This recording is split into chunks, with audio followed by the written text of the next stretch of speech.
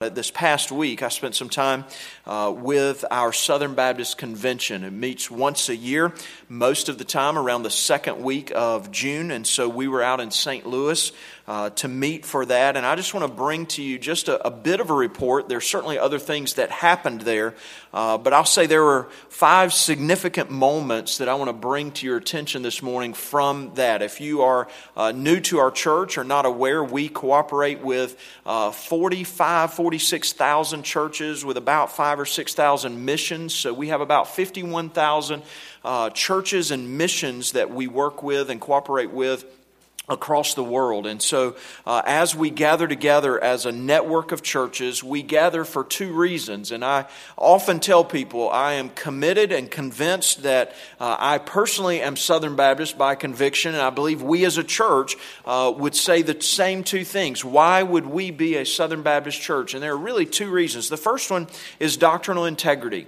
We know that we don't need to just reinvent or create doctrine. There have been plenty of believers that have gone before us from the first century until now, really from creation until now, as God has given us His revelation.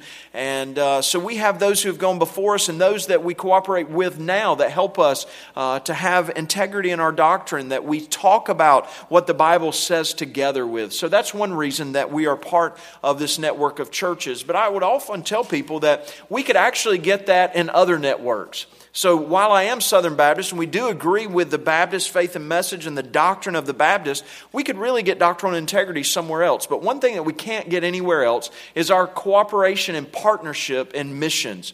Southern Baptists send thousands of missionaries in North America and to the world together. And so we cooperate with some 50,000 works, churches and missions to support missionaries all over the world. And there is no other mission sending agency like the Southern Baptist Convention anywhere. So I'm convinced that we are and will be Southern Baptist just because we give to a worthy cause to help support missionaries. And as we send them, there are networks of churches that send and support missionaries as well. So as we gathered as a convention of churches, let me show you and just talk to you just briefly about 5 really significant moments in the convention. The first 2 are serious but a bit humorous as well. The first moment that I would say that was significant in the convention was the first presidential election.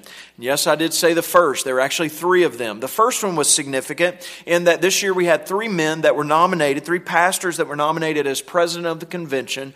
One of them, many of you will know. You'll know the name J.D. Greear. He pastors the Summit Church right here in Durham, one of the fastest growing churches in America. They plant churches everywhere, and J.D. was nominated to be the president there. And J.D. would have been seen as recommending the younger crowd of Southern Baptists. Now, for those of you who are aware, J.D. is a few years older than I. He's a good friend of mine. J.D. is 43 years old, so to say he's the younger crowd is a little not true, but 43, he is in the prime of his ministry there at Summit. So he was nominated. Steve Gaines, the pastor of the Bellevue Baptist Church over in Tennessee, in Memphis, Tennessee, was nominated as well. Some of you know Bellevue Baptist Church as Adrian Rogers pastored that church. Steve Gaines follows Adrian Rogers there at Bellevue, and Steve was nominated as well. And then the pastor of the First Baptist Church of New Orleans, David Crosby, was nominated. He was nominated a bit late, and so I think most people had already decided for the other 2. And so the vote, the first vote, kind of played that out. J.D. got 46% of the vote. Steve Gaines got 44%, and David Crosby got 10%. That's significant because I want you to see that what we are struggling with or have struggled with as Poplar Spring, a difference between those who see themselves as the older or more established crowd in the Southern Baptist Convention and those who are newer or younger in the Southern Baptist Convention. And they were basically dead even in the first vote. And I said in the early service, I'll say to you guys, this idea of those who have been older and established and those who are newer and younger, and this disparity, all of the convention would agree that both of these men are godly men. Both of them will lead our convention. We have no problem with either one of them. There's nothing doctrinal. There's nothing in their character. But they represented something that's a newer work and something that's older in our convention. And so they pretty much split the vote. Well, in the Southern Baptist Convention, someone has to have 50% of the vote to be able to become president. So we went to a second election. That would be a runoff between J.D. and Steve Gaines.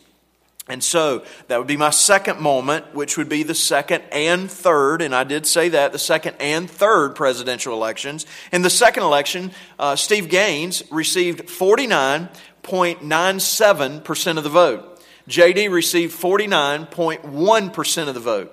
There were 108 votes that were not cast in a legal manner. That doesn't mean that they were voting illegally. It means that they didn't mark their ballot right, or they turned in the wrong ballot. Our ballots were numbered, and so they turned that in. By rule, the Southern Baptist Convention has to count those in percentages. So Steve Gaines was, I believe, 2 votes shy of being elected president in the second vote, because you have to have a majority of the votes. Now, let's laugh a minute and say Southern Baptists are the only people that could vote between 2 people and still neither one of them get a majority of the votes. That's just the voting Southern Baptist. And so we went to a third election. J.D. and Steve Gaines got together before our third election and talked, and J.D. bowed out of the race, saying that we need to honor those who have come. And so he said, I want us, if I can recommend for us as a convention, to honor our unity as a convention. And so I'm going to bow out and ask you all to vote for Steve Gaines. And so we voted by affirmation at that moment and voted for Steve Gaines as the president of our convention. Church, that's significant because it shows this disparity between newer leadership, older leadership. But it's significant because at the end, J.D. led our convention to be unified in that way. And so Steve and J.D. were up there together, acknowledging that we're one convention. And I just want to say to us, both younger and older, both newer and more established here at Poplar Spring, great example for us as a church to be unified together. Let's pray for that kind of unity, not only in our church, but in our convention. Third significant moment in the convention, we voted on a resolution on the Confederate battle flag. If you're interested in a copy of the resolution, I have a copy with me this morning. Be glad to share that with you. You could probably Google it and find one if you want it, but I can make you a copy. We recommended, as a Southern Baptist Convention, the removal of the Confederate battle flag. And I just want to quote James Merritt, pastor of a church down in Georgia, and what he said, because I think it helps us lead in this way. And so Merritt said, quote, "This is not a matter of political correctness. It's a matter of spiritual conviction and biblical compassion. We have a golden opportunity to say to every person of every race, ethnicity, and nationality that Southern Baptists are not a people of any flag. We march under the banner of the cross of Jesus and the grace of God." And I would say to us this morning as a church that what he's saying there is something that's really significant for a couple of reasons, but one reason that was brought up by a friend of mine, and that is, do you know a church that's flying the Confederate battle flag? We've removed them years ago, but more significantly, let me give you some statistics. 20% of our Southern Baptist congregations, we are 51,000 congregations, 20% of them are ethnic minorities. And so, are majority ethnic minorities. And so if that's the case, and let me go further and say that over the past 5 years, 50% of the congregations we have planted, that means in Boston where we have worked, in Baltimore where we're going, 50% of the congregations that Southern Baptists have planted are primarily majority non-white or ethnic minority. If this is the case, we would not want anything to stand in the way of the gospel. And so Merritt says, we don't march under any flag, we march under the Bible, the cross of Jesus Christ. And I think he's exactly right. And so he says this, I rise to say, quote again, James Merritt, I rise to say that all the Confederate flags in the world are not worth one soul of any race. And so the resolution would say, while we still want to honor the heritage, we want to not offend, and so recommended its removal. That was a significant moment in our convention. Moment number 4. Some of you may have read or heard that our ERLC, that's our Ethics and Religious Life Commission, the cultural arm of the Southern Baptist Convention that confronts and interacts with culture most, Russ Moore is the head of that, and our IMB, our International Mission Board, had both on their legal arms filed a brief in a court case where a local government up in New Jersey had blocked the building of a house of worship by Islamic worshipers. And so they had said, we're the government, say that you cannot build this. Well, Russ Moore and the IMB, both of them had led those organizations to file a brief with the court. Now, you may have heard from somebody that they had supported that or monetarily given that. That was a spoof that was on the internet that some of you had heard, and I'd had multiple questions to me about, hey, are Southern Baptists giving money to build mosques? Well, no, but we are standing up for religious freedom. And so from the floor of the convention, Russ Moore was asked about our support of religious freedom, specifically to say that the government should not interfere with even the building of a mosque. My mentor in the ministry used to say this, and I think he's exactly right. Baptists were founded and are based on the idea of the soul autonomy, that is, that each person, not coerced, has the right to worship, every person in the world, the right to worship in the way that he or she is convinced in his heart to worship. And Paige Patterson, my mentor, would say, I'll stand beside you with bloody sword if necessary, defending your religious freedom. But then, he doesn't stop there. He says, then, I hope to be able to turn and share the gospel with you. So I want to make 2 points that Dr. Patterson would make in his statement, Russ Moore made in his response to this question. First, our nation is primarily founded on religious freedom and the seeking after religious freedom, and so let's not lose that. I'll go further and say that both our Declaration of Independence and our Bill of Rights, which is part of our Constitution, affirm the religious freedom of every individual in America, and so we should not easily give that up. The consequences of us allowing and being silent when the government wants to shut down any building of a house of worship, the consequences of that would simply be that next year, maybe next month in New York City or San Francisco, or maybe even right here in North Carolina, the government would then be able to block the building of a Southern Baptist church. We want to stand for religious freedom, and we believe in that. Secondly, I would say, and most importantly, friends, government coercion of any religion never, ever works. What works to change hearts is not you and I working for the government to block the building of any house of worship. What makes a difference in our culture is the gospel of Jesus Christ.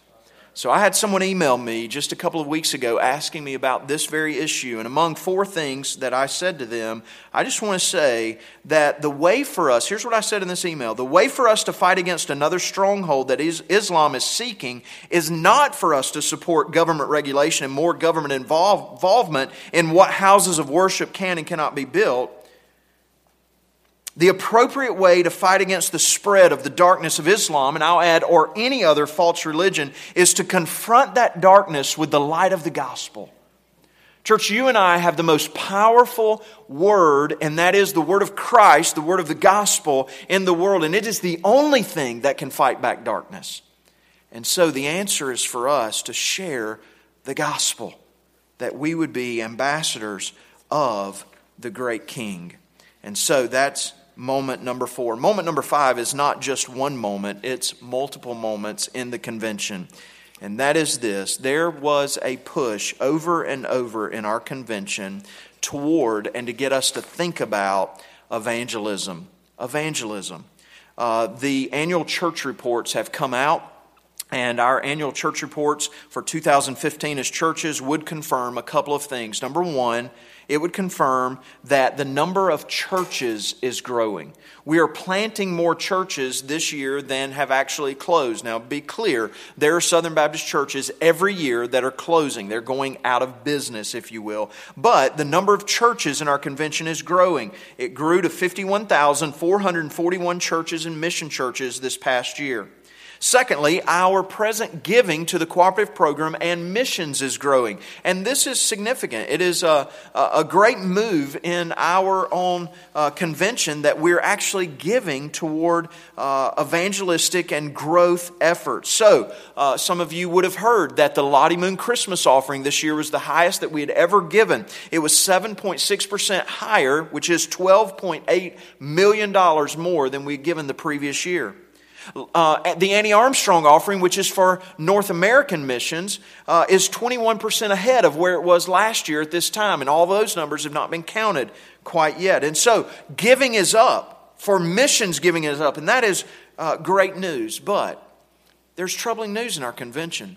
Membership is declining in our churches. Attendance is declining in our churches, both in a worship service and in our small, we would call Sunday school attendance. Other churches in their Bible studies or what have you, however they gather to study the Bible in smaller groups, those average attendances are declining. The worst number of all, though, is that baptisms are declining, and they're on a trend of declining.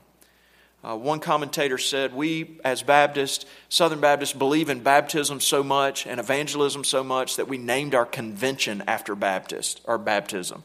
And we certainly did. But the fact of the matter is we're not sharing the gospel. So as we come to the table in just a moment, I'm going to remind us to share the gospel. But I want us to pray together this morning that God would help us as a church, Poplar Spring, and as churches to be about the commission of our Savior. Do you understand the enemy would want us to be distracted by everything else and by any means possible to keep us from sharing the gospel with our families, our friends, our co-workers, our neighbors, those that are in the marketplace. And it seems to be that he is being successful because we're not seeing people come to know the Lord. And church, that's not because our area is not growing. It's not because the population of the world's not growing. Just 100 years ago, the population of this entire planet was about 1 billion people. Now we're pushing 7. Very soon, before 2050, we'll be at 9 billion people in this world. Population's growing, but the number of people that are coming to the Lord because of the efforts of Southern Baptist churches is not. So let me challenge us this morning as we pray. I want to pray for 3 things as we go to the Lord in prayer. The first one is that the Lord would give us souls for the kingdom. That the Lord would give us souls for the kingdom right here. That He would give us souls for the kingdom in Vacation Bible School and youth camp coming up and our children's camp coming up. That the Lord would give us souls for the kingdom in our neighborhoods, in our homes, in our Baltimore mission trip as we go. That God would give us souls for the kingdom.